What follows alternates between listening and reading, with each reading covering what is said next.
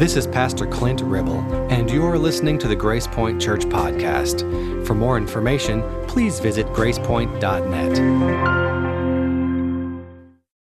We pray all of this in Christ's name. Amen. All right, let me read you some scripture. Did you bring your Bible tonight? I know everybody brings their Bible to church, don't you? Wednesday night Bible study, right? 1 Timothy 2. Oh, let's just do 1 Timothy 3. We may come back to 1 Timothy 2. 1 Timothy 3, and we'll start with verse 1. 1 Timothy, 2 Timothy, and Titus are referred to as the pastoral epistles. These are letters written by the Apostle Paul to young men, Timothy and Titus, that he had appointed as pastors over churches. In verse 1, Paul said, "The saying is sure, whoever aspires to the office of bishop desires a noble task. A bishop must be above reproach, married only once, temperate, sensible, respectable, hospitable, an apt teacher, not a drunkard, not violent but gentle, not quarrelsome, and not a lover of money. Must manage his own household well, keeping his children submissive and respectful in every way. For if someone does not know how to manage his own household, how can he take care of God's church? He must not be a recent convert, or he may be puffed up with conceit, fall into the condemnation of the devil. Moreover, he must be well thought of by outsiders, so that he may not fall into disgrace and snare of the devil." Verse 8, "Deacons likewise must be serious, not double-tongued, not indulging in much wine."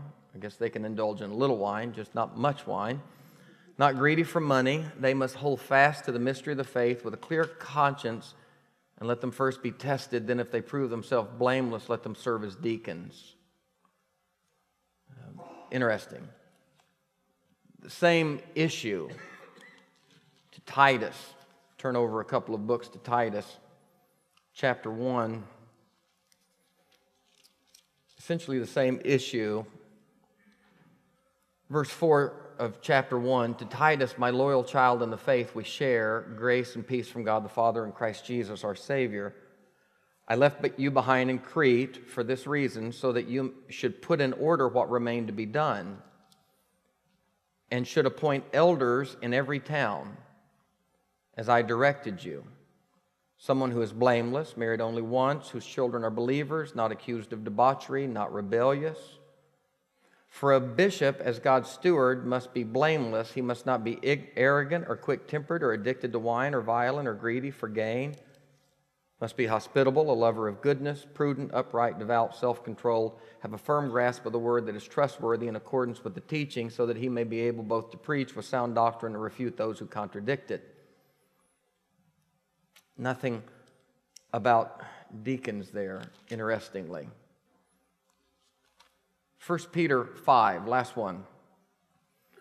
"Now as an elder myself and a witness of the sufferings of Christ," so Peter refers to himself not only as an apostle but as an elder, "and a witness of the sufferings of Christ, as well as one who shares in the glory to be revealed, I exhort the elders among you to tend the flock of God that is in your charge, exercising the oversight, not under compulsion, but willingly, as God would have you do it, not for sordid gain, but eagerly.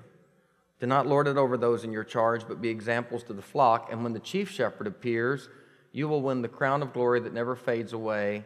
In the same way, you who are younger must accept the authority of the elders, and all of you must clothe yourself with humility in your dealings with one another, for God opposes the proud, but gives grace to the humble." Now, those three texts have been discussed, argued, and debated for 2,000 years. And out of the debates have arisen many things, but in particular, forms of polity by which churches will govern themselves have developed out of those three texts in particular. There are other texts in the book of Acts, but those probably are the three linchpin texts. In the history of the church, there have been almost as many forms of government as there have been churches. But with that said, I can tell you that there have been three chief forms of government in the Christian church, and represented in this room are churches that have fall into one of these three categories. Those of you from a Baptist background, your church is operated with a congregational form of polity or government, a strong democratic system vested in the congregation. Those of you from a Methodist, Episcopal, Orthodox, Anglican, or Catholic background, you come from a system of church government known as an Episcopal form. Episkopos is the Greek word that you just heard translated a moment ago, bishop. And in those systems, Anglican, Catholic, Episcopal, even Methodist, some Pentecostal, Church of God in Christ, even the Church of God, to some degree follow an Episcopal form of government with a high level of authority vested in the system of bishops. And then there is a modified version of these two. People from a Presbyterian background, I'll just go ahead and put Presbyterian. It's more of a republic, more of it is a representative form of a congregational system that somewhere lands between these two forms. Now, what I can tell you in almost every one of these forms, there is what we refer to as a plurality of leadership. There are church governing systems that fall into the category of singularity.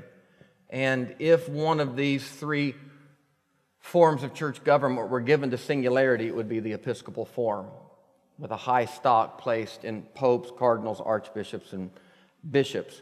But even within those forms, there generally are systems of checks and balances, and there is a plurality of leadership.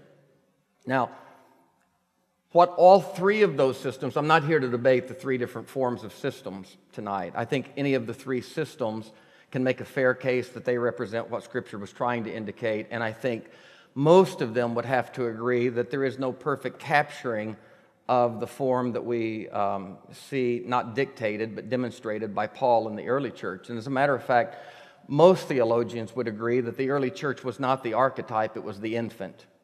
And they were wrestling with issues, and they were fomenting forms of church government that we don't necessarily have to exactly capture, because they're, even the explanations between the Petrine system, the epistles of Peter, and the Pauline system are probably pretty disparate. So I'm not here to argue these three forms. What all of these forms agree on is that there should be, whether you call them presbyteros, episkopos, poimen, or what is translated pastor, there should be in every church, there should be what are referred to, and many Bible translations leave off with translating episkopos, presbyteros, and poimen, either pastors, bishops, or presbyters. Many translate all three of those words just generally overseers. And the reality is that the Apostle Paul said that there should be overseers appointed in every city, plural. There should be overseers appointed in every city within the church to give oversight to the congregation. Now, within our congregation, and that's the question tonight, within our congregation, what is the system of oversight by which our leaders' oversight breaks down into care, direction, wisdom, vision, crisis management, all of the elements of leadership. Our system of overseers is a three-tier system here at Grace Point, and most churches that I know have a three-tier system. Those within the Episcopal body of churches have what appear to be a two-part system. There generally are clergy and lay leaders within the system, and you ask where is the third system? The third system exists within the denominational structures, the bishops who are outside of the church. Most churches have a three-tier system, not unlike our government. I'm not saying that our systems are all legislative, judicial, and executive, but most churches have a three-tier system. And we here at Grace Point have a three-tier system of oversight. This board and I have never agreed And there is no good eraser. I don't know why anybody would make one of these, so forgive me while I do a little house cleaning here in front of you. Our system of oversight at Grace Point, our overseers break down into three groups. We have at Grace Point the clergy or the staff. And at the behest of the clergy and the staff are the deacons. We also have here at Grace Point a group that has always been referred to as the Board of Directors. And interestingly, in the first few years of our church, we called them a Board of Elders.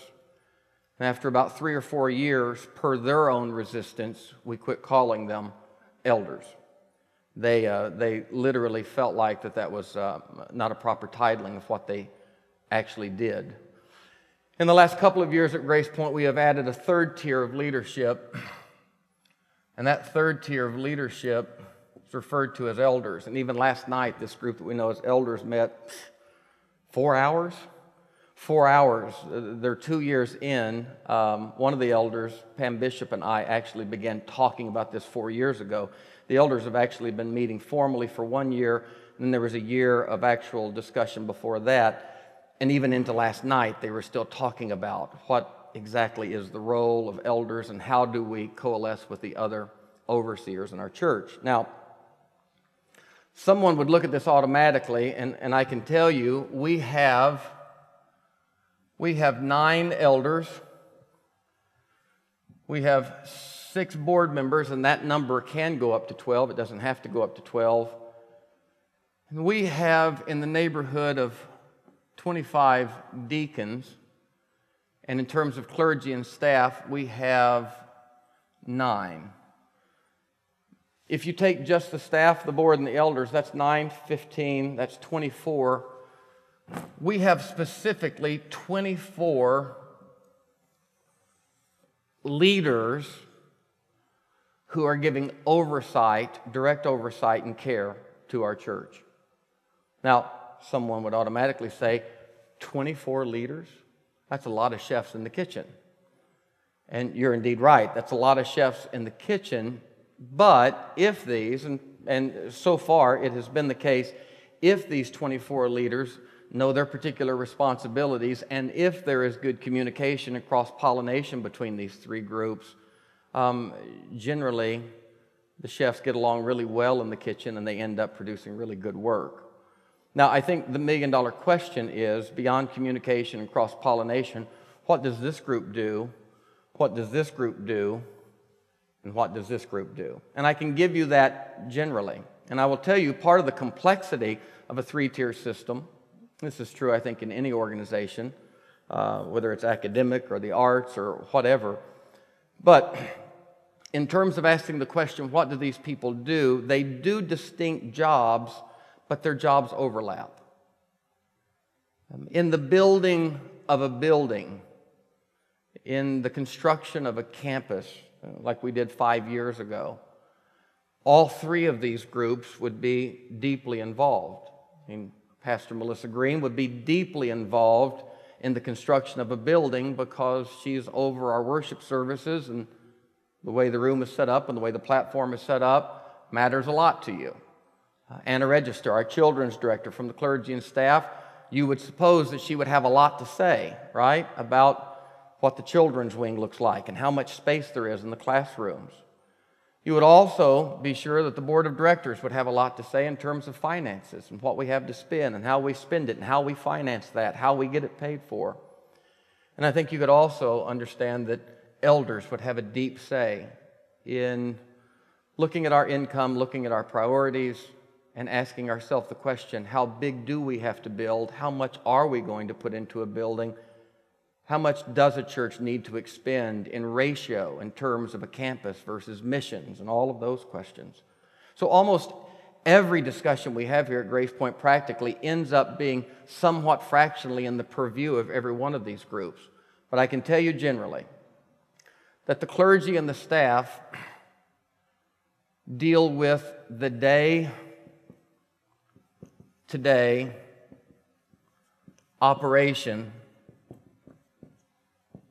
or function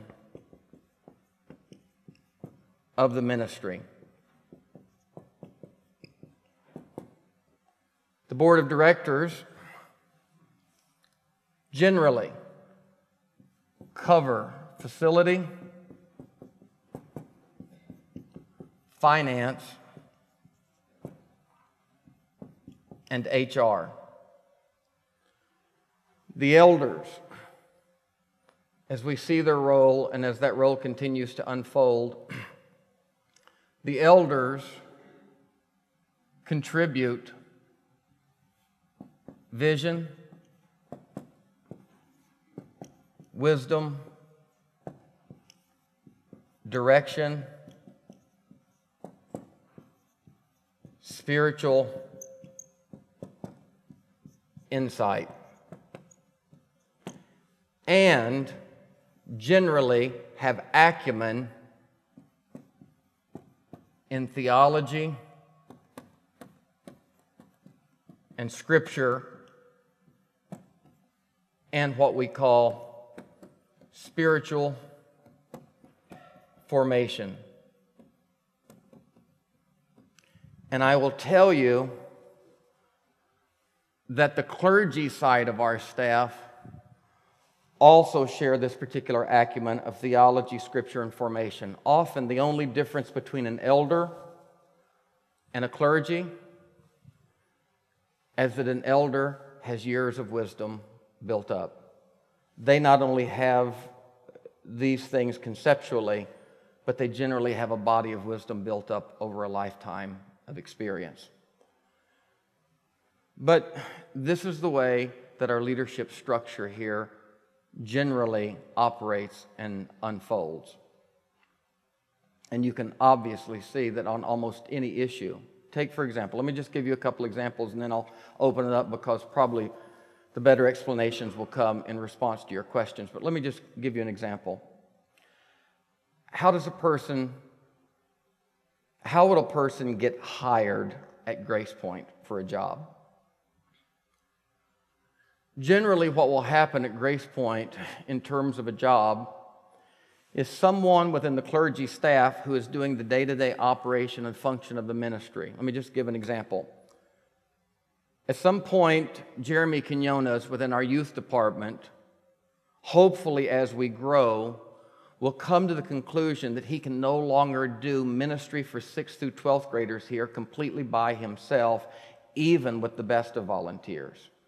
And churches, as they grow, a lot of churches, when they get into the 1,000 to 1,500 range, finally begin to split. As a youth group gets over 100 kids, they come to a point where they have to split the junior high and the senior high, and a lot of time that ends up being two particular people. Often, one youth pastor will be over the whole thing, and they will hire an assistant. Often, they will just divide it up, and there will be a junior high pastor and a senior high pastor. So, at some point, you could conceivably see Jeremy, if we grow, saying, we've got to have another youth pastor on board.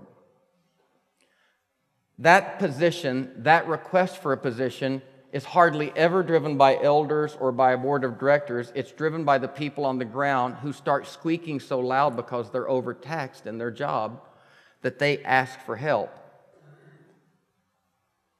The first place that this person asking for help generally goes to is to the board of directors. Because if we need another position, obviously that position is going to have to be paid for.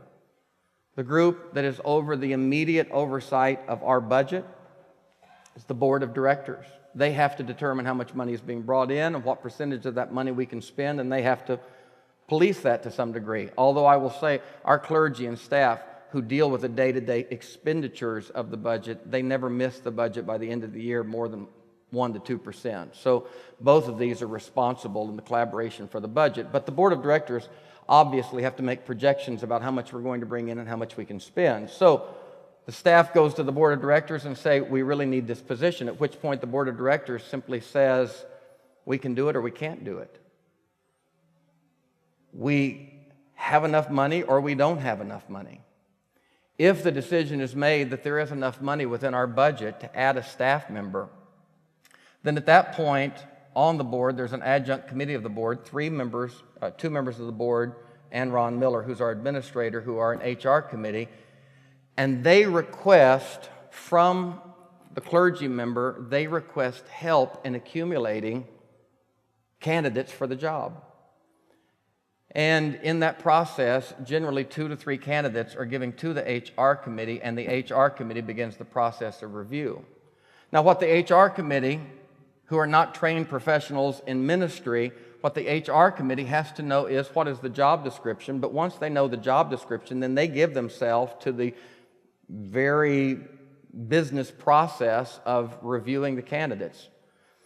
Always the HR committee pulls one of us in, generally it's me, to ask me to meet with the person, not to see if they're fit for the job, not to see what their work skills look like, but to see if the person is ideologically aligned with us in terms of theology, view of God, view of Scripture.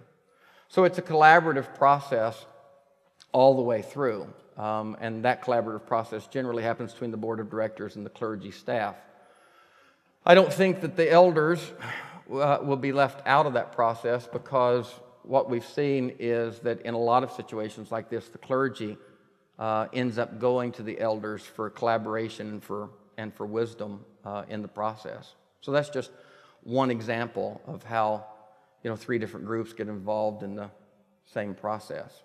So that's the general overview of the way Grace Point operates. I could talk about that in detail more, but maybe it'd be good if you have questions. Does that make sense to you? Is that resonant with the way the church that you came from or grew up in operated?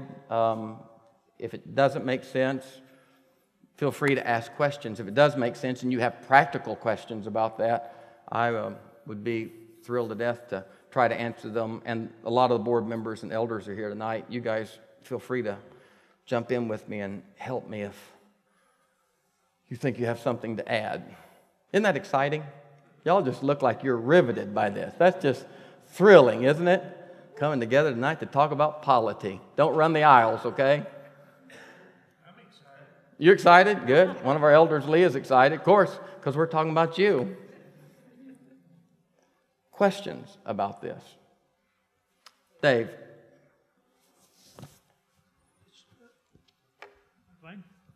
Actually, it's not so much a question about the structure, but I know, we find ourselves in a turbulent time in the life of this church, and that I know that the clergy and staff, there's been a contraction. The board of directors, there's been a contraction. The elders, I'm less familiar with. I don't know what the number was, or if that's held pretty steady through this. It's held steady through this, essentially. If the elders are here tonight, would you guys stand up? How many of the elders do we have? So who's missing? Dave Dalton, 1, 2, 3, 4, 5. So we have 2 elders missing, Dave Dalton and John Starnes. So we have 9 elders. Interestingly, one of our elders, John Starnes, is also a board member. So we have 9 elders. So we held pretty steady with the elders. The elders were created recently in the last 2 years and were more ideologically aligned with the clergy than the board probably was. Thus the contraction. Do we have how many of our board members are here tonight? Don, Justin, Barbara's out of town, Bevan's back here, Big Daddy, where's Richard? Richard's not here tonight, so we've got Barbara out of town and John Starnes is out of town. So we have 6 board members, so they're here except for the folks who are out of town. I don't know if that answers your question, but you were wanting to know who the board was, who the elders were. Actually, more of my question was just about the elders and that is steady. That held steady, and it's simply because of ideological alignment, from my perspective.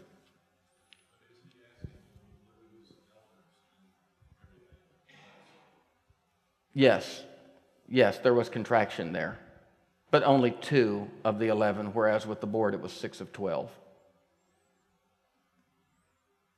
With the staff, there was actually no contraction over the particular issue. Other questions, and you can press into this as much as you want to press in. That's what this evening is for. Dwayne? Would the decision that was made recently start out, how much of each of these groups would have been a part of that, I guess? Yeah, so this group was a huge part of that. This group was very much informed in the process as well. This group had been a part of a long conversation, but this group certainly felt that they were not as much a part of the process as they should have been, to which I would also agree. And we can look back at that and pick that apart 9 ways to Sunday, and I think we have to. And I think the most important thing at this point is to learn and ask ourselves, if we had that particular issue to do again, how would that roll out? And we certainly have spent a lot of time discussing that. I think there are decisions that will be made in this church that are large enough that those decisions probably will require cross-pollination and consensus among all 3 groups, because these are all overseers in the church. One thing that the board of directors have always done is they've always pushed back, and they've never tried to get into matters of theology and doctrine, ever. As a matter of fact, in the beginning, when we used to refer to them as a board of elders, there was some conflict with that, because we never have required of this particular group theological, scriptural acumen. And so any time we ended up talking about major issues like an LGBT inclusion, this group would always throw up their hands and simply say, that's not our pay grade, and that's not what we do. And so I was continually left with only this group, who is a good group of people, but often the average age of this group was about 33.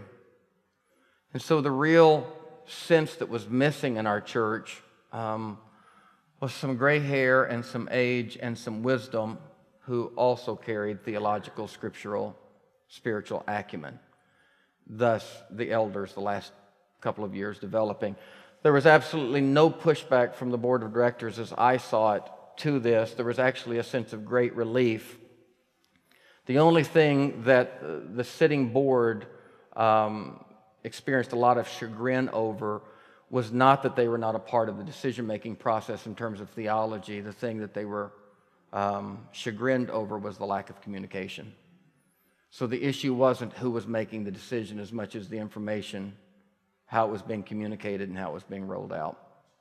And so I don't think that we made a D- in polity and decision-making as much as we made a D- in communication.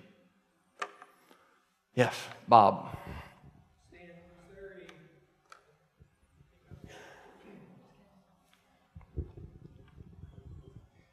In the clergy and staff section there, is there a voting structure? Is there who makes the decisions, and is there a vote or? The clergy in the clergy and staff, that's never been a voting system. Would the clergy stand and the staff, and that includes Steve and Pat?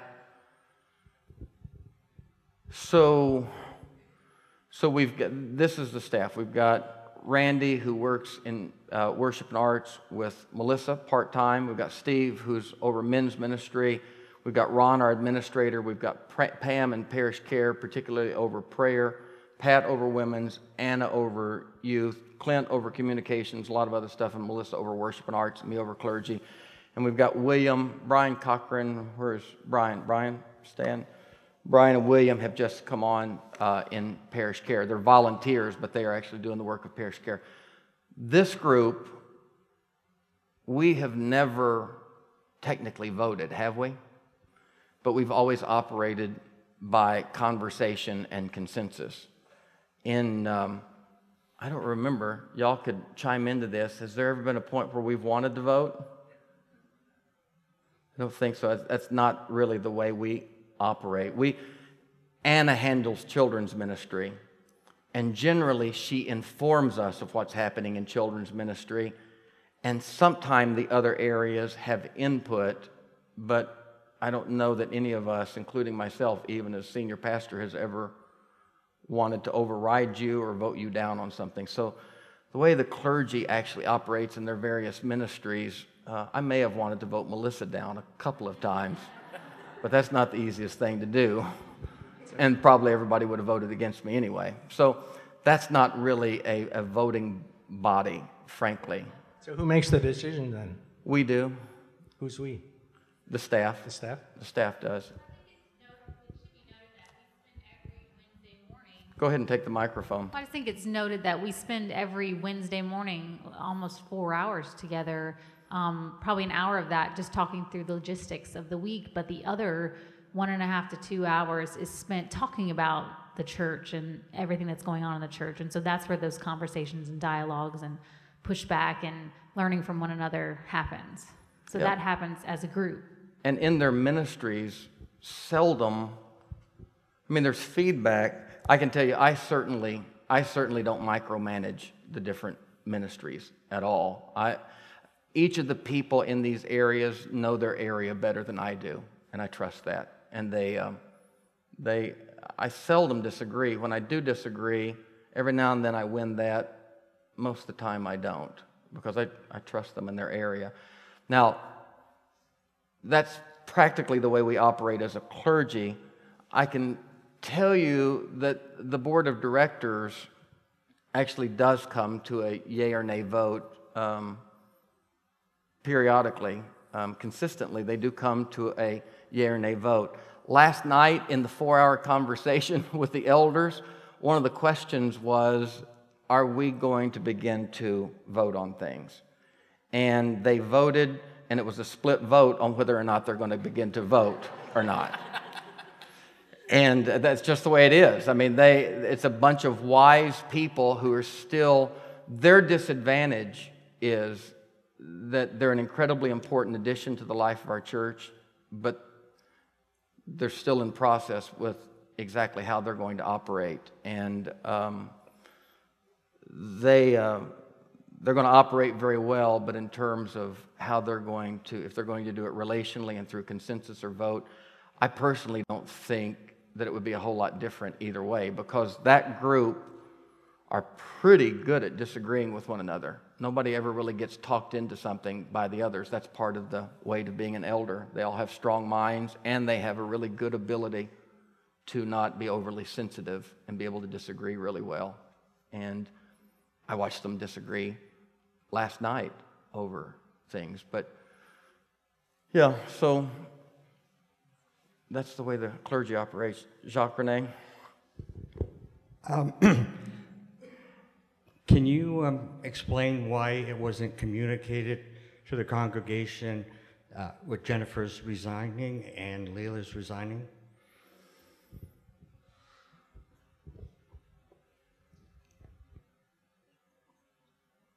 Can I explain?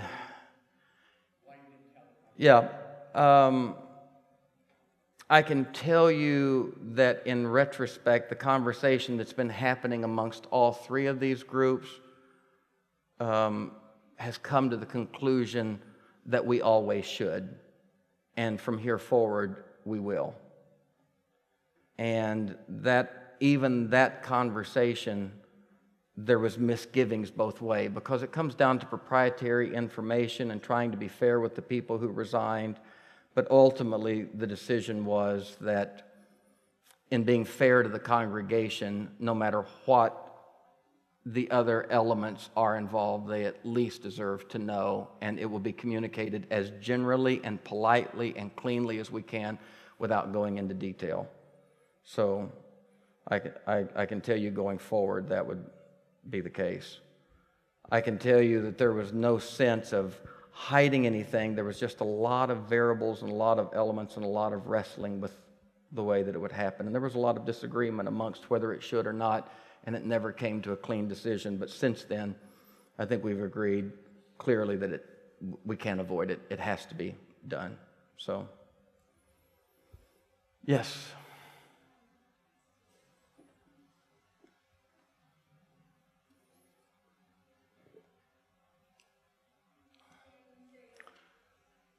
Somebody get a working mic.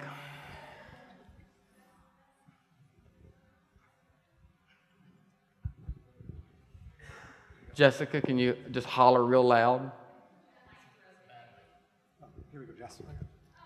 Stan, you stated as we go forward, we're going to be communicating more to the congregation. My question is, I'm sure that as the, I guess, either miscommunication or lack of communication that has caused some of these people to leave, more or less, what systems are now in place, or is there a change in the way things are communicated? And you said cross-pollinated between these, like the staff, board, elders, and will there be more clear communication amongst the congregation? Because I feel like some people left because they didn't have enough communicated to them. And I understand, like you said, there's going to be communicated about like changes, but I guess Let me tell you, that's a really good question. Let me tell you one way that we're going to seek to do that better is Ron Miller, our administrator, Ron Miller, is actually working right now on a team of people. And these three people will be referred to as facilitators. And I think right now, I mean, we're still in the process of conversing about this, but I think the facilitator will serve a 1-year term, and there will be a facilitator from the board, the elders, and the staff that will be responsible to not only convene the board meeting, but accumulate the agenda. The facilitator will not be responsible for the agenda, but the facilitator will be responsible to communicate with all of the board members and facilitate when the meeting is going to happen, lead the meeting, and make sure that the agenda is set for the meeting. Same is true of the elders, and the staff essentially already operates on a pretty fixed schedule with that. But there will be a representative from the staff. Now, the real key is not only will these three groups be responsible for those meetings, which is a good thing, but these three leaders are going to be meeting either regularly twice a month or perhaps even once a week. And these three people will be meeting with Ron and myself. I'm roving everywhere. But they will be meeting and they will be discussing their agendas with one another, which I think will be incredibly helpful because all three of these groups often are discussing the same subjects from a different angle. It's like three different physicians with three different specialties looking at the same body. And I think it's going to be critical in terms of communication for these people to know what these two groups are doing and for these two groups to know what these are doing. Always before we've said in order to increase communication, we invited people from each of the groups to come into the other meetings, but that's everybody is so busy that never works out really well. But I think if we have these three facilitators of each of the group responsible for the meetings, leading the meetings, and accumulating the agenda, and we have them on a regular basis meeting with one another, I think that will increase cross-pollination, let us know that we're working on the same stuff. It will certainly color the way we work on the stuff when we know what the other groups are doing. And so that's interpersonal. Now, how that gets communicated to the church, I think, will be the responsibility as well of these three groups. But that's a totally new thing, and I think we're all internally, nobody has any misgivings about that, and we're all pretty excited because we can already see how that's going to cut down on a ton of questions. Rachel, here, Randy's coming. Mics make me nervous. What is the situation with membership of the church? Because we have the inside of the church, the inside circle of staff members and elders and deacons and those types of things. And from what I understand in the past, membership is real loose. It's kind of like if you come here and you want to come here, you're a member here. Not quite. Okay. Not quite. This is something that William Geis and Brian Cochran in our congregational care are talking a lot about right now. Membership here, there is a request form, and you can either get it online or you can get it at the welcome station. And that, if you've signed up, you're a member. So there is a request form, and you fill it out. And the request form is: are you a follower? Are you a devoted follower of Jesus Christ? And are you willing to be honest with yourself, God, and others in community? You fill that and say that you're willing to do that, you're a follower of Christ, then we bring those to the staff, and as long as, even if you're an axe murderer, if you're a repentant axe murderer, we generally will let you become a member of, so she's in, right, Alexandra? Yeah.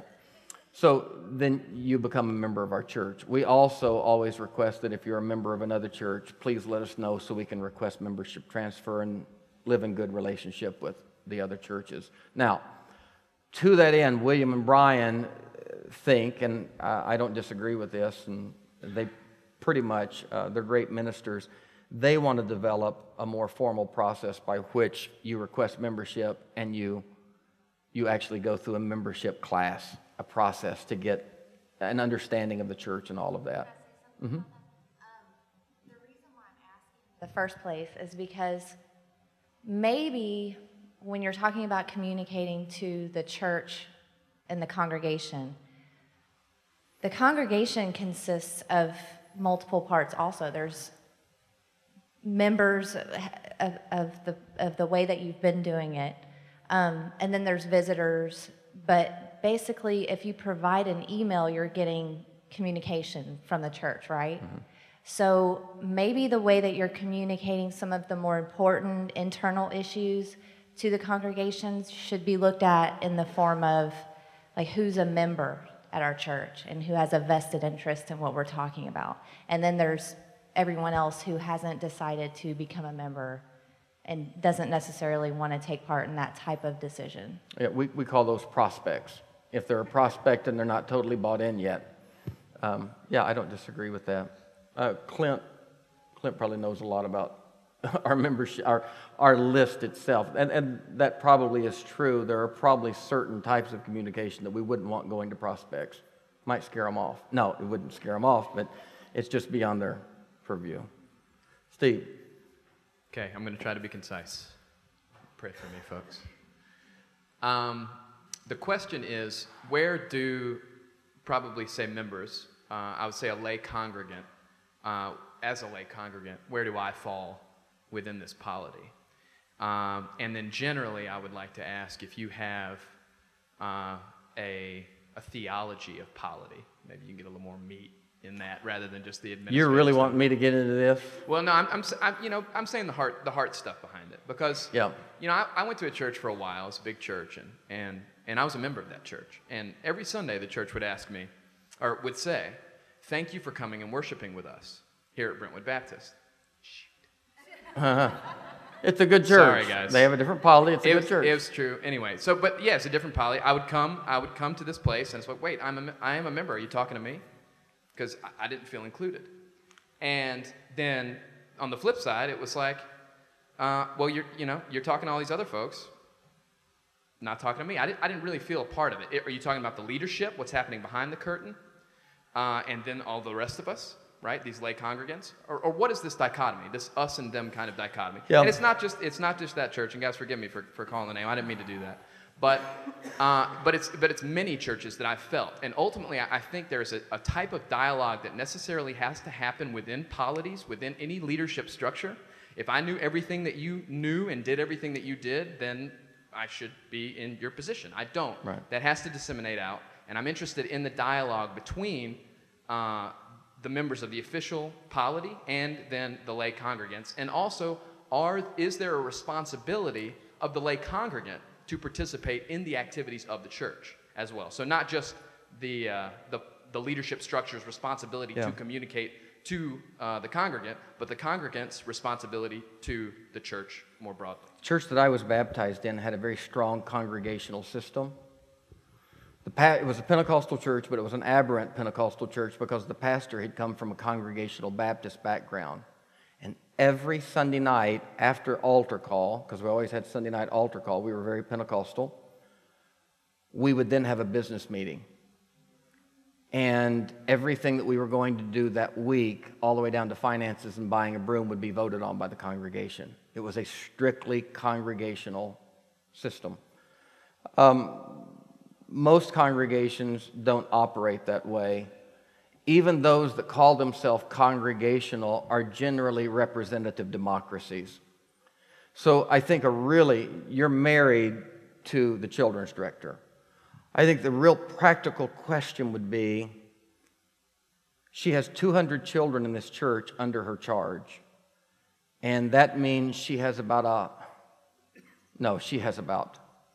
300 children under her charge.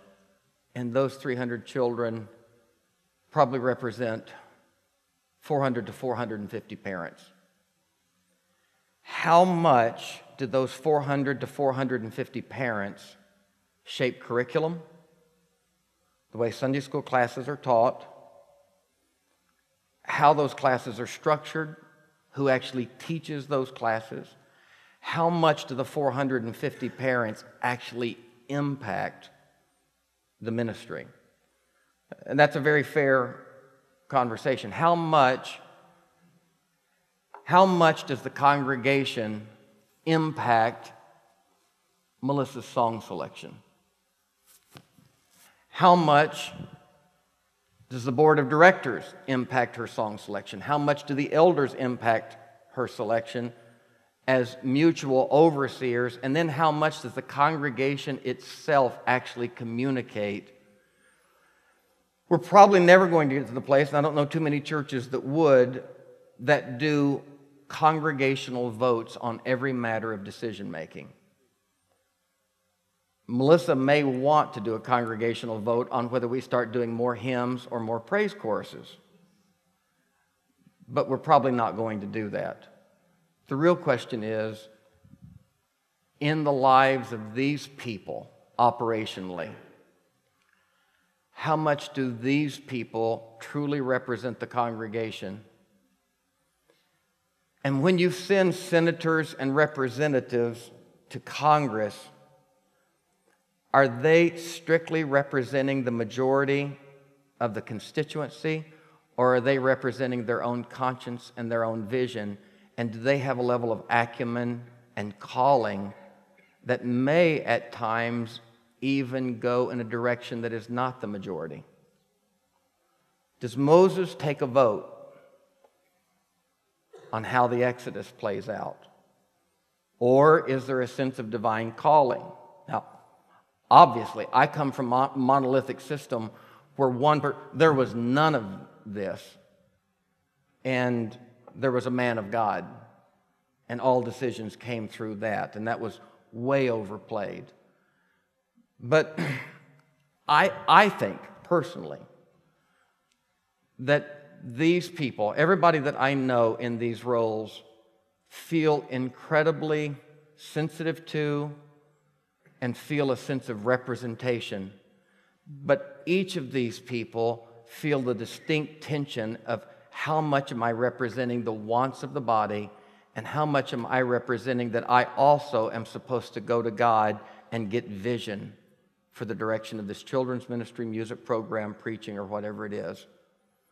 So that tension exists. I think this polity is representative enough. I think it really depends upon these people. Are they attuned to the life of the congregation? Do you have influence in these people's life? Does the congregation itself feel like it has influence in these people's life? And I would say that we, beginning with me, probably have to do a better job of making these groups and these people accessible to the congregation, so that when you do write a letter to the congressman, you actually think that it matters and impacts decision making. But are we going to start having votes, congregational votes? No, that would not be a form of polity that I think that would bog things down in such bureaucracy, because we would have to have about 1,000 votes a week.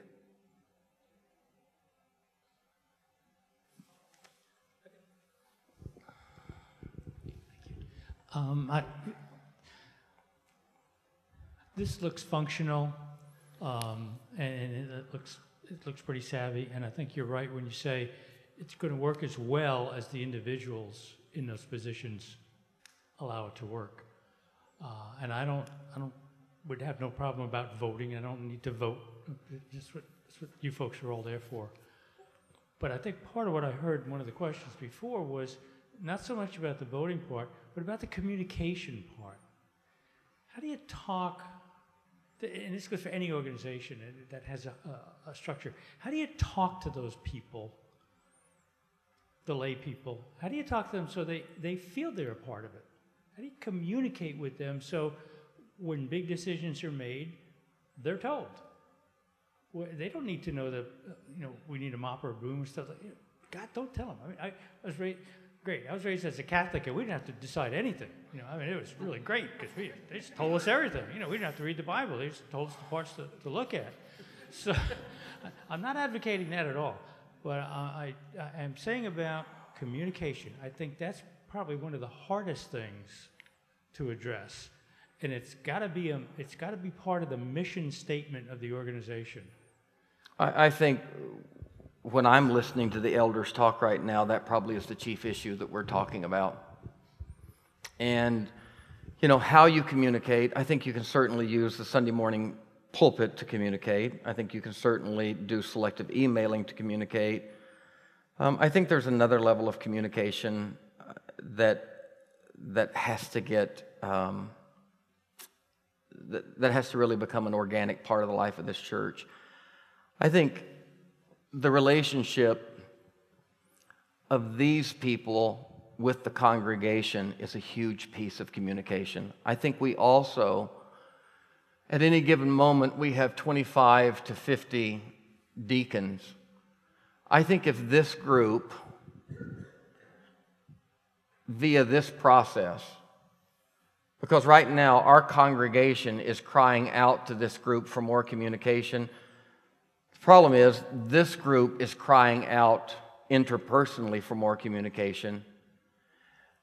I think if this group communicates well amongst themselves, I think they will be very committed to the process of communicating to the congregation. And I think at this point the congregation has got to have a clear line of sight to who these people are.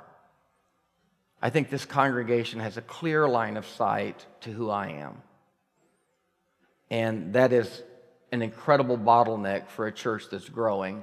And I think that I, as communicant, have got to be replaced by a plurality of leadership and a plurality of communicators. I think it's a really, not diabolical, but I think it's a really unhealthy thing for a constituent not to know who their state senator is, who their council member is, who their mayor is, who their secretary of state is. And I think that the deacons, staff, board of directors, and elders need to be so incredibly visible and infused into the organic life of this church that nobody here feels like they're more than 3 feet away to getting whatever they need answered. And I think we have a large number of these people sitting in our congregation. And I think if a congregation doesn't have access and feel access to this group of people, then a congregation is left to talk among themselves. And a congregation of people, self-included, left to talk among themselves, you know what that's called, don't you? Gossip. That's where it always goes. Not because we're gossipers, but systems set us up for that kind of fail. And in the lack of information, guess what we're going to do? We're going to guess. And I would encourage you, our leadership, I have spent a lot of time with these people, convincing them that I am very willing and ready to cede a lot of power and a lot of authority and a lot of influence. I'm past ready. This group of people is very capable of taking those responsibilities. I think you as a congregation have got to take the responsibility of knowing who these people are, and when you have a question, going to the right person. There's a right person to go to and there's a wrong person to go to, and these people can answer the questions for you. And if they can't, they can get the answer for you. Pat, you got to talk to everybody. I was just going to say, our email is on the back of the bulletin every Sunday, and anyone that's on the back of that bulletin could answer any question anytime. Yep. So please, as we're taking responsibility, you take responsibility. Carol Brusagar, Carol Anglin, Lee Anglin, Pam Bishop, Mike Malloy, David Dalton, John Starnes, Van Calhoun, Paul Johnson, those 9 people. Don Brooks, Richard Johnson, Justin Pitt, Barbara Casey, Bevan Hawk, Anna Register, Steve Wire, Pat Johnson, William Geist, Brian Cochran, Clint Ribble, Ron Miller. You have a lot of points of access. And I might be scary, but those people, I didn't name one of them that are scary. Carol Anglin is not scary, and she is an elder, and you can ask her anything. She may not tell you everything, because there is proprietary information that is discreet. And there's just a lot of people here to trust and a lot of people here to get information from. And I think the transition that we're making right now is a necessary transition. It's a necessary transition for me. It's a necessary transition for them. And the transition is going to be made especially effective if you will utilize it. Yes? I'm a prospect and a back row Baptist. So I understand what deacons do, but what do deacons do here? And then my other question is, how are the board of directors and elder groups populated? So let's start with deacons. William or Brian? Do you guys want to give it to William? William is over the diaconate, and this is, by the way, I mean, we have great volunteers here. This is not just William Geist. This is Dr. William Geist, who's been on staff at great churches, has a PhD from Fuller, and he's a volunteer at Grace Point, and he's an incredible man. Talk about the deacons, the optimal vision, because when somebody says, what do the deacons do? Not nearly enough, because they have not been enlivened to do that yet, but that's about to change per William and Brian. Right. One of our goals, my goals for this year, I've been here about 2 weeks, I guess, stepping into part of the parish care role, is to activate our deacon body. We, right now, as the number says, we have about 25 active deacons.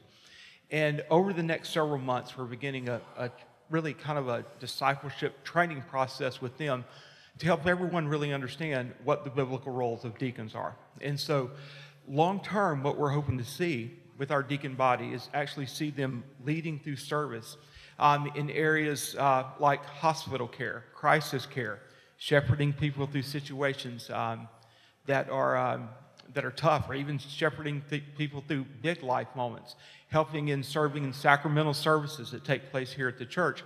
Our deacons will model leadership for our church. One of the things, and I was thinking this in the other part of the conversation earlier, is one of the reasons that I think that stepping up the membership process is so very important is so that we all can hopefully see and grasp and understand that this is our community and find our role and our place in it. And we hopefully all have a place that we can find a place to not only be a part of the worship gathering or fit into a group of some kind, but also serve our community as well.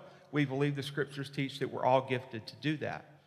And so as we go forward, it's my goal, it's my dream that the deacons will be the people that model that and lead out in that in our church. When you see someone who's serving in our diaconate, you go, that person's a servant.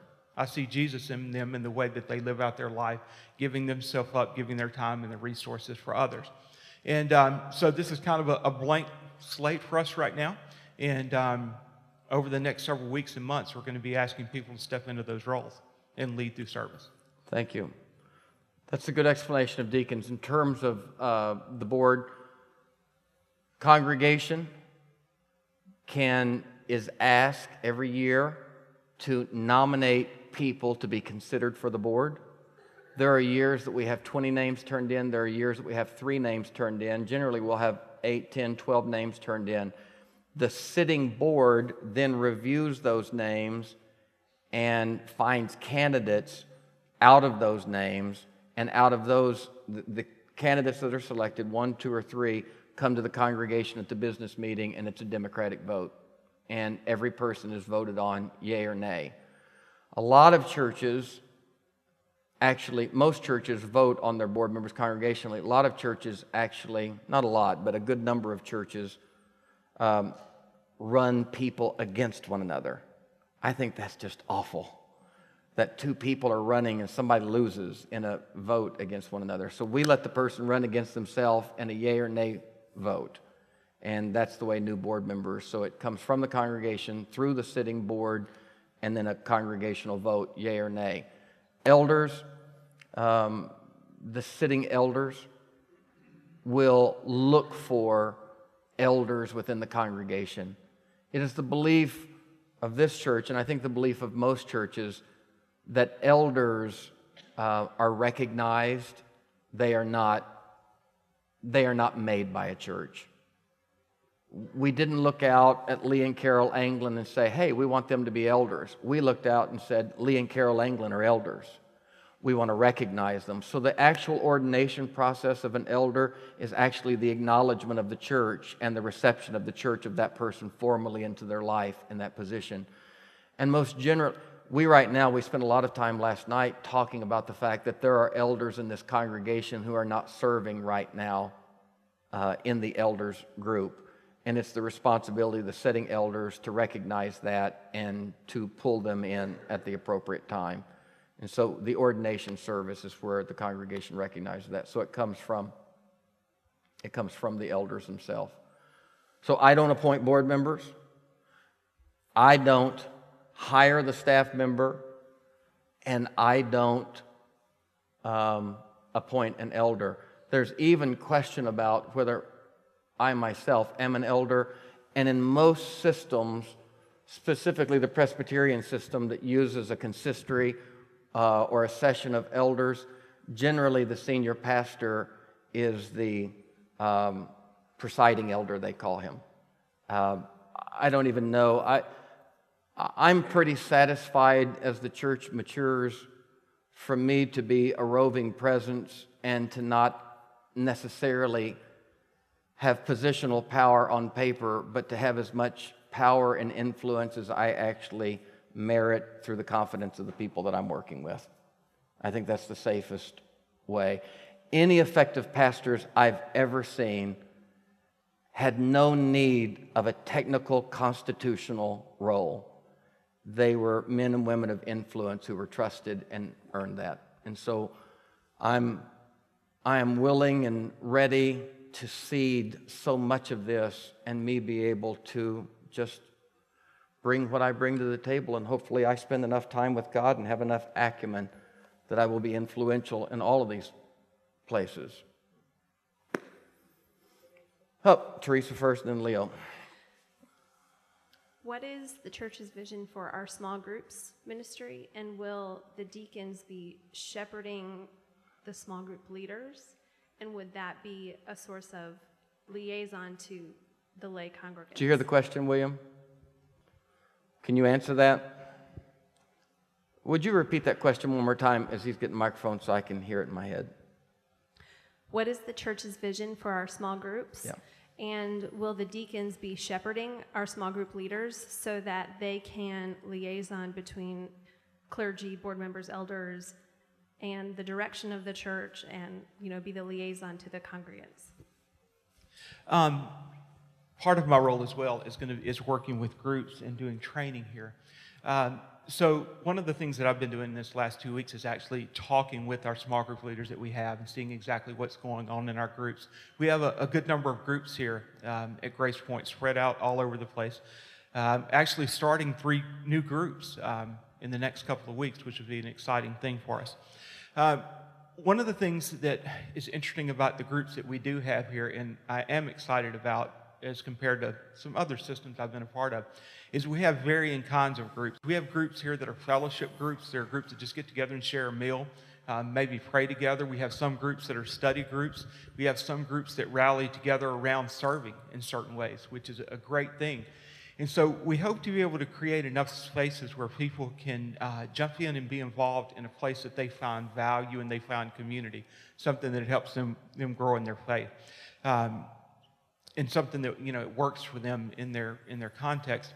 As far as the training piece of it, right now, I don't see that would be a thing that the deacons will do. I will actually do that on an ongoing basis with our small group leaders, equipping them, training them, being a resource there, really kind of a coach for them along the way. And then the last part of that question, I'm not exactly sure. Maybe you could clarify that a little bit more for me. What do you mean kind of as a liaison between the groups and those boards? Is there something particular? If the clergy, the board members, and the elders are giving direction for the church, since we don't always get communication from the stage on Sundays, will that be communicated through small groups? Or? Yeah, she's asking, could the small groups themselves, because generally small groups in a church are people who are intimately connected to the church and are vibrant parts of the church. Can the small groups themselves actually be modes of communication? Oh, absolutely. I think absolutely, and we've utilized them that way before. And that goes both ways. That lets the groups that are on that board right there that are modeling leadership, that gives a great pipeline just for communication out to those people who are actively plugged in and involved in the church. It's a huge responsibility, that are in the group, right? They funnel information back through their leader that comes back, right? So that we know what's going on in the community. Yeah. Good, Leo. Groups like the elders, how are they structured? Do they have chairperson, assistant chairperson to run a so-called organized That's meeting? what we were just talking about over here, Leo. Every year, there will be a facilitator of each group, a leader of each group who is responsible in each of the groups to call the meeting, set the agenda, run the meeting, and communicate with the other groups what they're doing. So yes, there will be a point person in each of the groups. And that's new, by the way. Pam, one of our elders and staff members. Just quickly to a few of the things that I have heard. When Stan and I began talking about what we wanted and what we envisioned from the elders, and this is one thing that in the time that I've known Stan, that he is very charismatic, and that's a wonderful thing. But I have met with him in many situations, and I am if I had money to bet on it, my mom used to say that she bet the farm on it. So I bet the farm, if I had one, on his vision. He has one of the clearest visions I've ever come across, and I've worked with lots and lots of people. It's something you can hold on to. I'm an old school teacher and an old rocker too, but I taught 30 years here in Williamson County and retired, and I wanted to teach ever since I was 5. That's me. That's what I wanted to be. That was my calling. Who would have thunk I'd have another calling at this age? But it happened, and I'm very grateful. And for me, as an elder, what I want to do is to fulfill this last calling. I just want to end well. I just want to end well for him.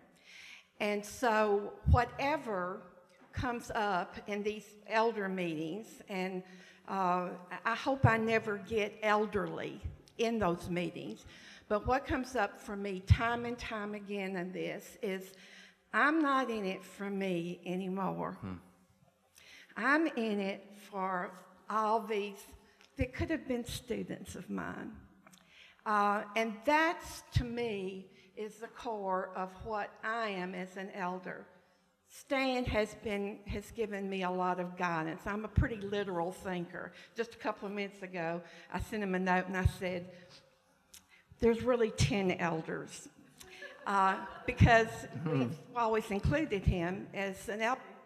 The elders started out as a very organic group, meeting for lunch at the golf club weekly, and just conversations. And as time has gone on, just some wonderful things have happened in this group. So I can tell you that every one of us that you can call or stop, and we'll be as honest with you as we can. We don't always agree with each other. We don't always agree with Stan. Seldom these days. Well, that's another thing. That's not true. But anyway, I just wanted to take this opportunity to tell you that this elders group, which really is sort of, we're maybe not our infancy, but we're toddling around right now and trying to make some decisions. But we always have room to listen to what you have to say. And we'll try to get out something where you could, our emails or something, and that's what, I think that's what most of us elders want to do. We have a few elders that are working too, so they have a lot of responsibility, but I just wanted to take this opportunity. Very, very well said. Steve.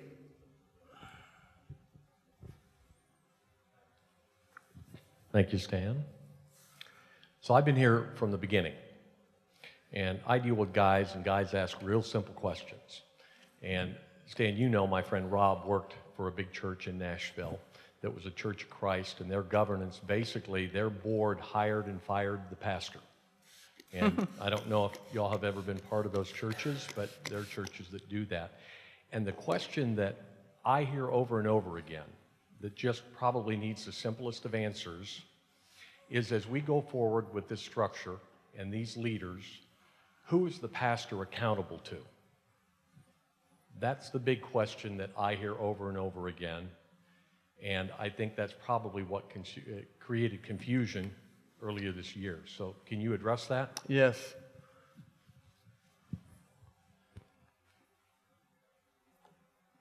Personally, the question is not only who am I accountable to, but who can fire me? Because who can fire me is actually who I'm accountable to. Besides God, I hope y'all know that I think I'm accountable to God. But there are two groups that can generally fire a preacher. And each one, and this is the same group, and bishop would represent the denomination. Right now, our bylaws is that I can't get fired by this group. I can get fired by this group. Now, how many of you come from a background where the preacher could get fired? How many of you don't know in your background how the preacher could get fired? This is an ugly conversation for me to be having, but it's a good conversation. It's an important conversation. How many of you come from a background where the congregation could fire the preacher? Please raise your. How many come from a background where the representatives could fire? A little more on this side. Our church is here, and at this point, constitutionally, the only thing they could fire me on are moral grounds.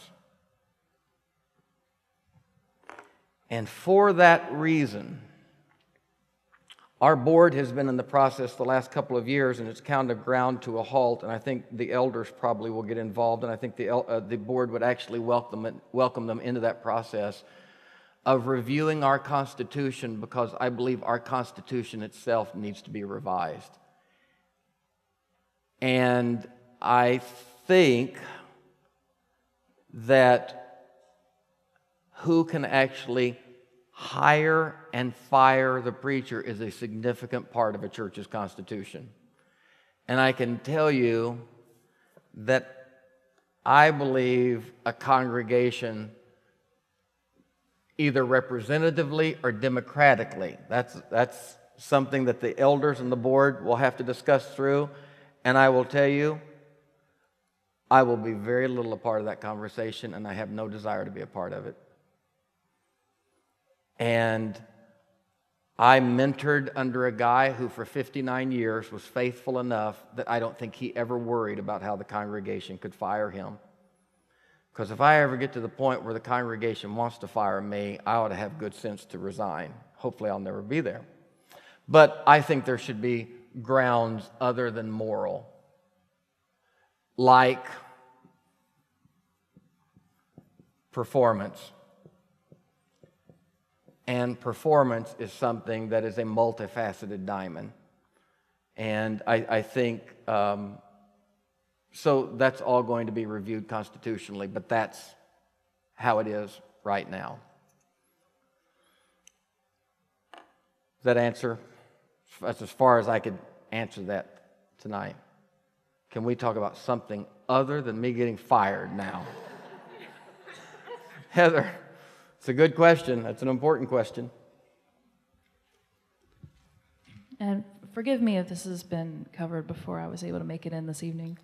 I was wondering, with the dramatic change in staffing that we've seen and the flux in Sunday service attendance, I was wondering how this is going to affect the volunteer situation, because I understand that there's a lot of people that have been leaned on very heavily, and because of perhaps new faces we may see, they might want to fill in some gaps. And how do you think we're going to be addressing that in the hopefully near future so that people don't get burned out?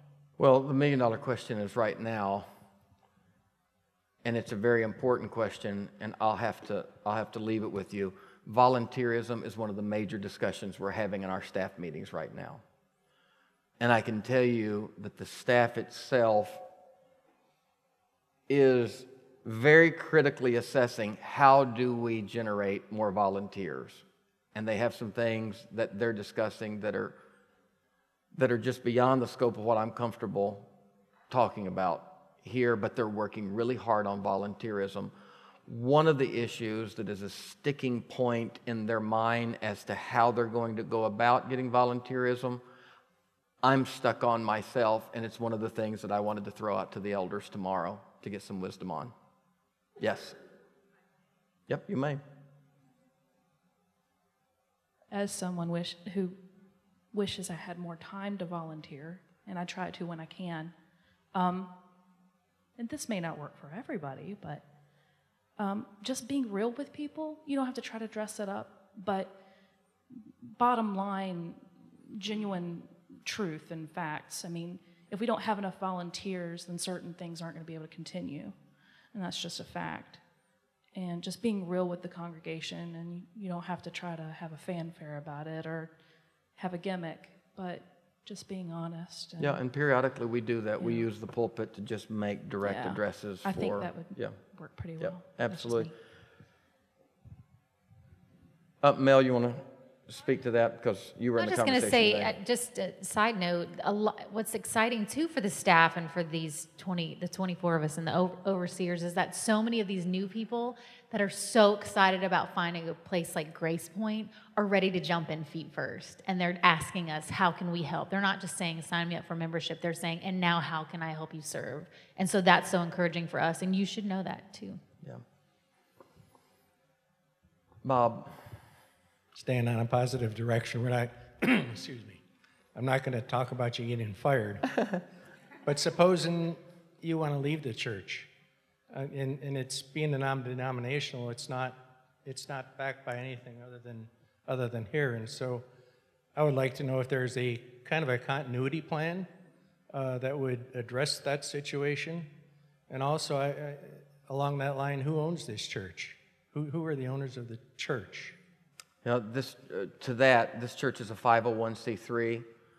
So a nonprofit organization actually is, in its nonprofit status, it is not owned by the board, it's not owned by the elders. It is the responsible charge of the board of directors. And if it shut down today, whatever resources it had after all debts were paid would have to be transferred to another nonprofit organization at the behest of the sitting board. So nobody, because it's a 501c3 and regulated, could liquidate and take anything. It would have to be transferred per the directive of the board to another 501c3. So it's really not technically owned by anybody. Whatever accrues on the positive side of the ledger would have to go to another nonprofit. What was the first question? Oh, succession plan. Succession plan probably is one of the most significant concerns of this church. And I think it's been a conversation of the board for some time. Don, we've been talking about that almost from the beginning, but especially in the last couple of years. I think it's an important conversation that the elders will also be joining in. The fact that we are now part of the effort for us to reach outside of our walls and begin to connect with these people that are like-minded, like Greg Boyd. One of the extensive conversations I had with Greg Boyd is, Greg, we've pretty much made the decision here not to be a denomination. He is coalescing a group of like-minded, non-denominational churches. So we're trying to connect with the Phyllis Tickles, the Brian McLarens, the Greg Boyds, these people to develop a nexus. We have a sufficient enough nexus, and this church is well known enough now that if I step down, there would be a significant line of people wanting to try out for this church. And that's a completely different thing than we would have faced even 3 years ago. We've been in the news recently.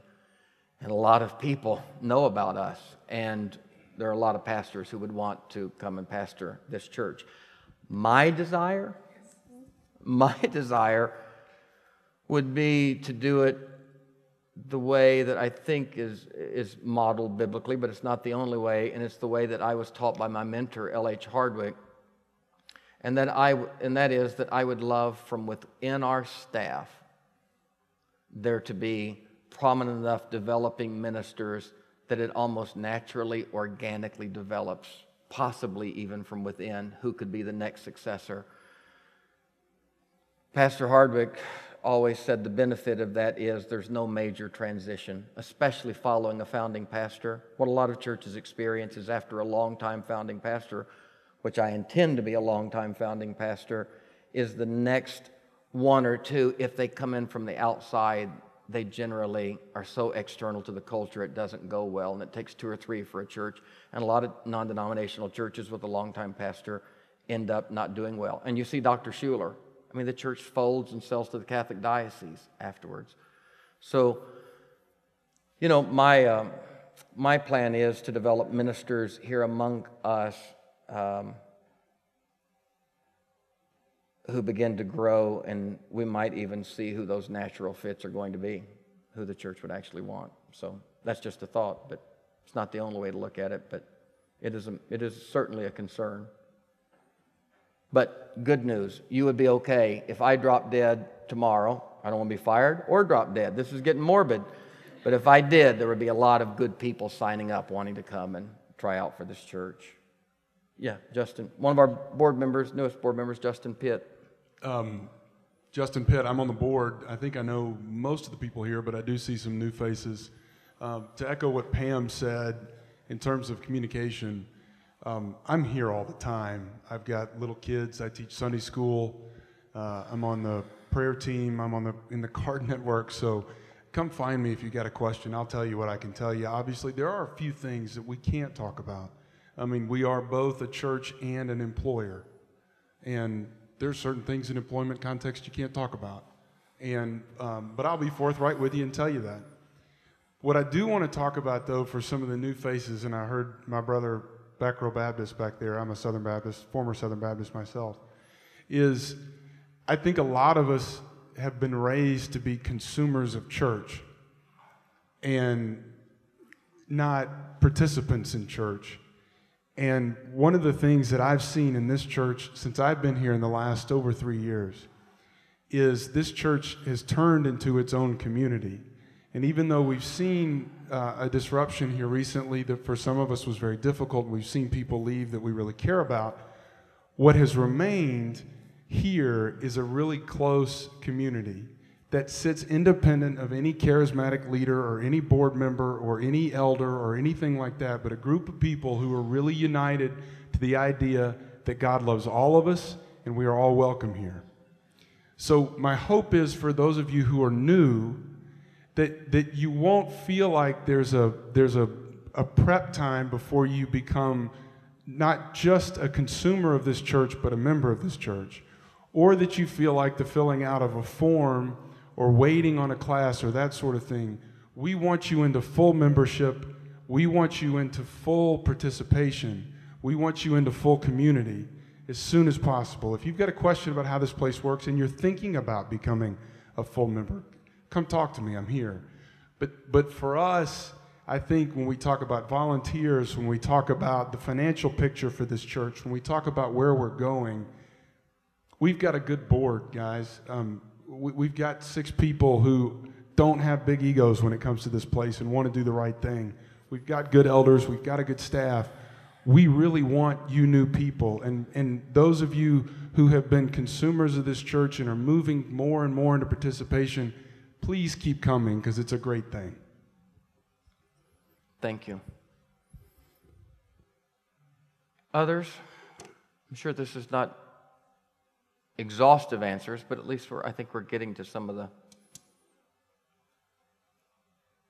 Okay, y'all, now you know how you can fire me and you're ready to be done. Okay, good. Yep, Dave.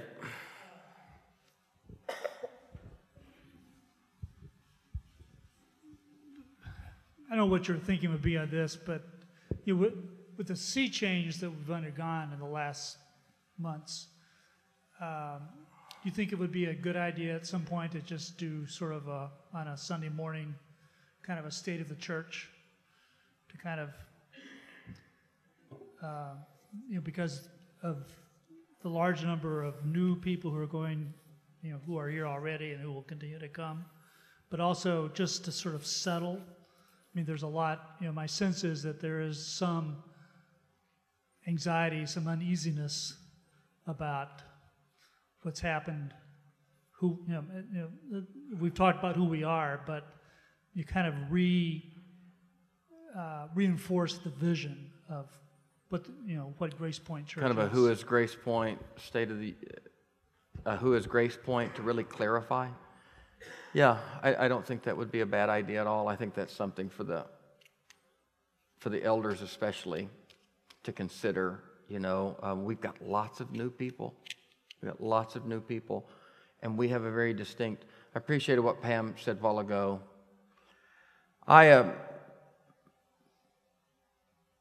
Any church that has a charismatic founding pastor with an inflamed vision is going to make it, dependent upon the effectiveness of that senior pastor, about a decade on the energy of that scenario.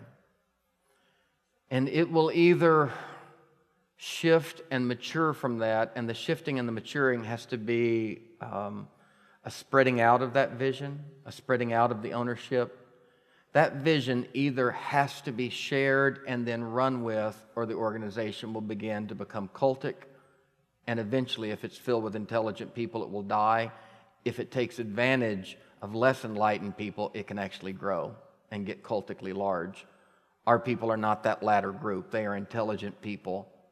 And this church organically is demanding that the plurality of control, influence, oversight, and leadership expands beyond this one person. My own heart and psyche demands it. I will tell you that I am thrilled and relieved, and only time will prove it, to cede so much of the responsibility and oversight. I'm thrilled to death if this board wants to start waking up at 3 o'clock in the morning worrying about finances. I'm thrilled. I'd love to cede that to somebody. I am thrilled to death to cede to these 24 people and these 25 people the leadership and the function of this church, because I believe all of them trust me, and I believe all of them want whatever it is of God and direction and leadership that I bring to the equation, and I will do that. But I'm thrilled to see this, and I want to tell you why. Because these people share something that I have been hoarding and controlling, and I would not let go of if it killed me, and it almost did. And I am just now there with the leadership of this church and this church. And the thing that I have been meticulously hoarding and controlling and I would not let go of, I have told them, you will be surprised how little involvement I want in buildings and what you do with children's ministry and how you run music and how you communicate and whatever the deacons want to do and however William wants to run the diaconate. You'd be amazed, Steve, at how much you just do men's ministry. I trust you. You know more about it than I do. But I tell you what I have clung to and I have fought for, and I have not had unanimity here. I've had majority, but I have not had unanimity. And some of the people I didn't have unanimity with are my best friends. It has nothing to do with who's good or bad. I could not. 5 years ago, I realized there was a church that I, in good conscience, could pastor. And I knew that my time was running out at the church that I founded. And I knew that the church hadn't changed, I had. And it was nobody's fault. But I also knew that I would not be able to continue at a place that did not share and espouse the theological vision I had, the perspective on God, the gospel, and people that I had. And the LGBT community is just one portion of that. I knew I couldn't. And I made a decision several years ago to take this group of people and the congregation on a conversational, catalyzing journey so that hopefully Grace Point could be a place that I could continue to serve in good conscience. We have had good people leave here because they conscientiously do not share this vision, and they will remain our friends. I understand the need to leave a place because you don't share the theological vision, because that's exactly where I was going to end up. I could not continue to refuse certain children of God communion, sacraments, and full inclusion. So I knew it was either going to be me, and I can tell you say, well, you're just one person. Yeah, but I was one pretty big person in the construct of starting a church. And all the way down to the end, there wasn't any of these people who wanted to fire me. But we had a different vision. And how I helped bring this church to a place where we now have a unified enough vision, may have flaws, frailties, and fits and starts. But hopefully you will learn from those flaws, frailties, fits, and starts. But I am so incredibly relieved now, because for the first time in 5 years, I look at our congregation and I look at this group and I think, I can serve here in good conscience. I can be here now. I can shepherd these people and serve faithfully and raise my children here. Some have left because they cannot raise their children with a church that includes the LGBT or espouses the gospel the way we do. I could not have raised my children here if we didn't. So it was coming down to, and I want to just tell you, I've told, and they probably wouldn't want me saying this, but I've told the board and elders, I have tossed and turned the last few weeks, because the last thing I am is a dictator, and the last thing I am is a hoarder of power. I'm just not. I'm not. It may look like that because I was fighting for this. And I was there 12 years ago, and I knew then, honestly, what the vision was. And we tried something. I tried to be conciliatory and bring people together from all sides.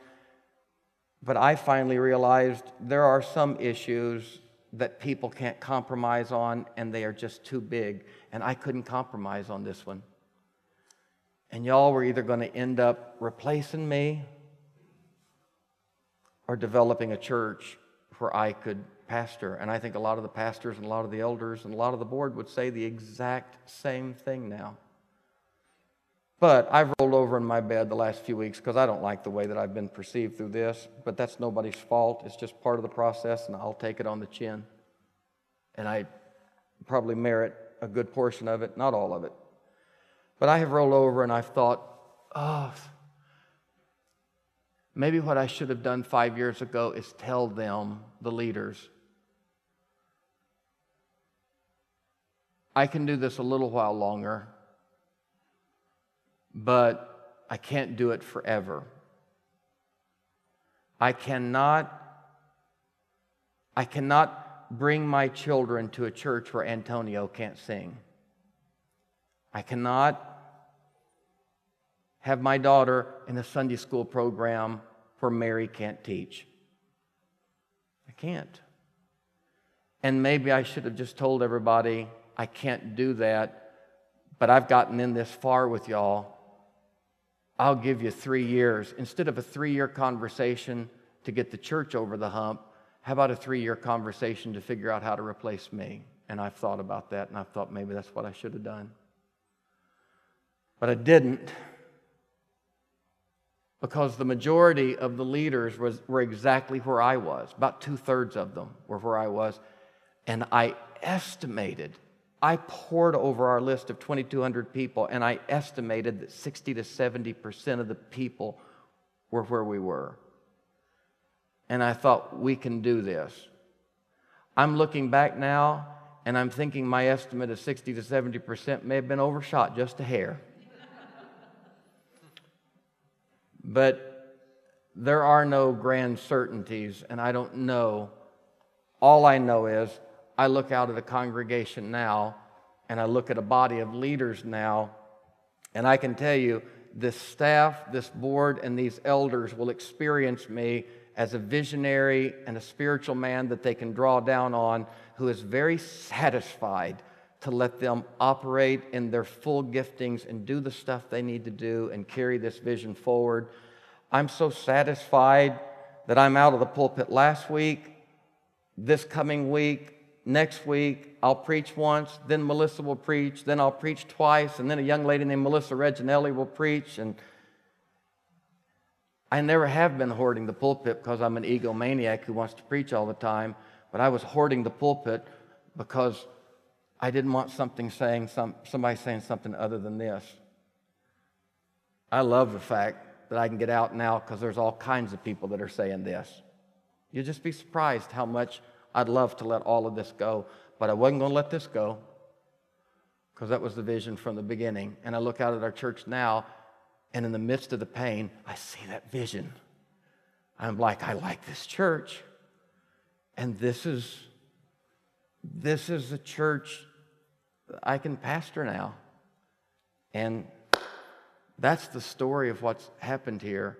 And the only way I can prove it to you is tell you, just give some time. You'll see it.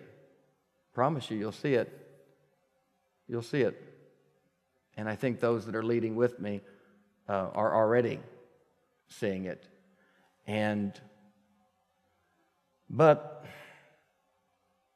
there's the story behind the story.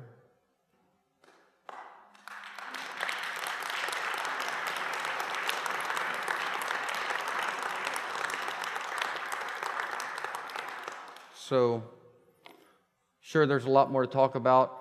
Would our staff, our elders, and our board please stand up right now and remain standing?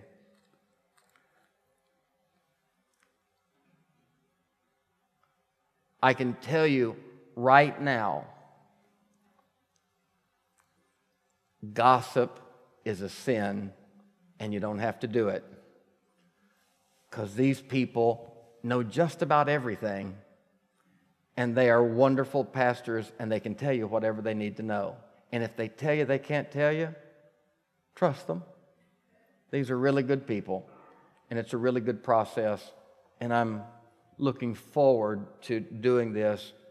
And if anybody senses a flippancy in me that I'm looking out and seeing, I want to tell you, part of me is looking out and seeing a wonderful church that I can pastor now, and I'm exhilarated. But part of me is so deeply grieving. I know that we've lost dear people, but none of y'all love them any more than I did, or were with them any longer than I was. I've loved these people, and I am also deeply grieved because we have lost some of them, not because of the theological vision, but because of the communication, because of the confusion, and that's my fault. That's my fault. And I got to live with that.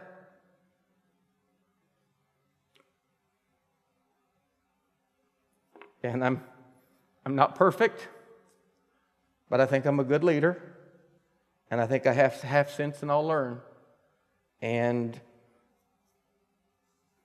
I am trying my best to not beat myself up, because this has not been an easy process. And there was no perfect human way to do this. And coming out of Egypt, the process is lice, gnats, frogs, bloody rivers, and lots of complaining. But we dare not lose the vision of where we're going now, because this is a wonderful, wonderful process. And sorry for my failures, but my heart's open to you, and there's a really good team here. And I think we've got a grasp on the gospel that has an opportunity. I'm telling you, the church and the nation is looking at us right now. And I can't even think about the church and the nation looking at us right now, because I'm just trying to stabilize a congregation so they'll have something credible to look at. Because if we don't pull this out all the way through lovingly, then it's just an ideology and you just write a book about it. I want the book to be a congregation who actually does it. So to the extent that my failures could have jeopardized that, my life is submitted to the board, the elders, and the staff, and I will do better. And their lives are submitted to you. Submit yourself to them, and we'll do the good work of God here, I believe. Lynn, or Cindy.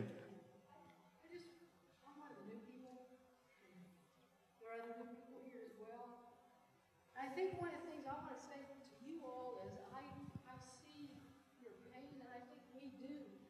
But we're coming here so excited about the decision that has been made, and we want to hold hands with you, and we want to get to know you. We know that you're hurting, and it hurts when you lose people that you love. But I think I want to remind you, and we want to remind you that we are new, and we have been so looking for a church like the vision that has been cast. We love Jesus more than anything. We know that you do too. And our hope is that you will have places in your life and in your heart for us too, because we want to walk with you and we want to help however we can. And again, I just share this as part of the new people who have come here just within the last month or month and a half. And we love what's happening. And we want to hold hands and be a part of this new family of faith that is forming. I have received over 700. I have received over 700 emails from people around the world thanking us with that same spirit, and they represent millions. We have a good thing here. Let's be careful to steward it well and not let our frailties as humans. We have this treasure in earthen vessels, that the power and the glory might be of God and not of us. So, Lord, we conclude tonight by lifting to you our earthen vessels. We are Dixie cups full of liquid gold, the treasure of the image of God in us, the beauty of the human soul. Thank you, Lord, for what you're doing in our midst. Thank you, Lord, for a congregation who cares for one another enough to get through the bumps and the hurdles. And thank you, Lord, for lifting our eyes above the fray. Thank you for what Cindy just said. Thank you for reminding us of the vision. Oh, Lord, may those who come out of Egypt actually make it to the promised land. May we not eat one another in the meantime.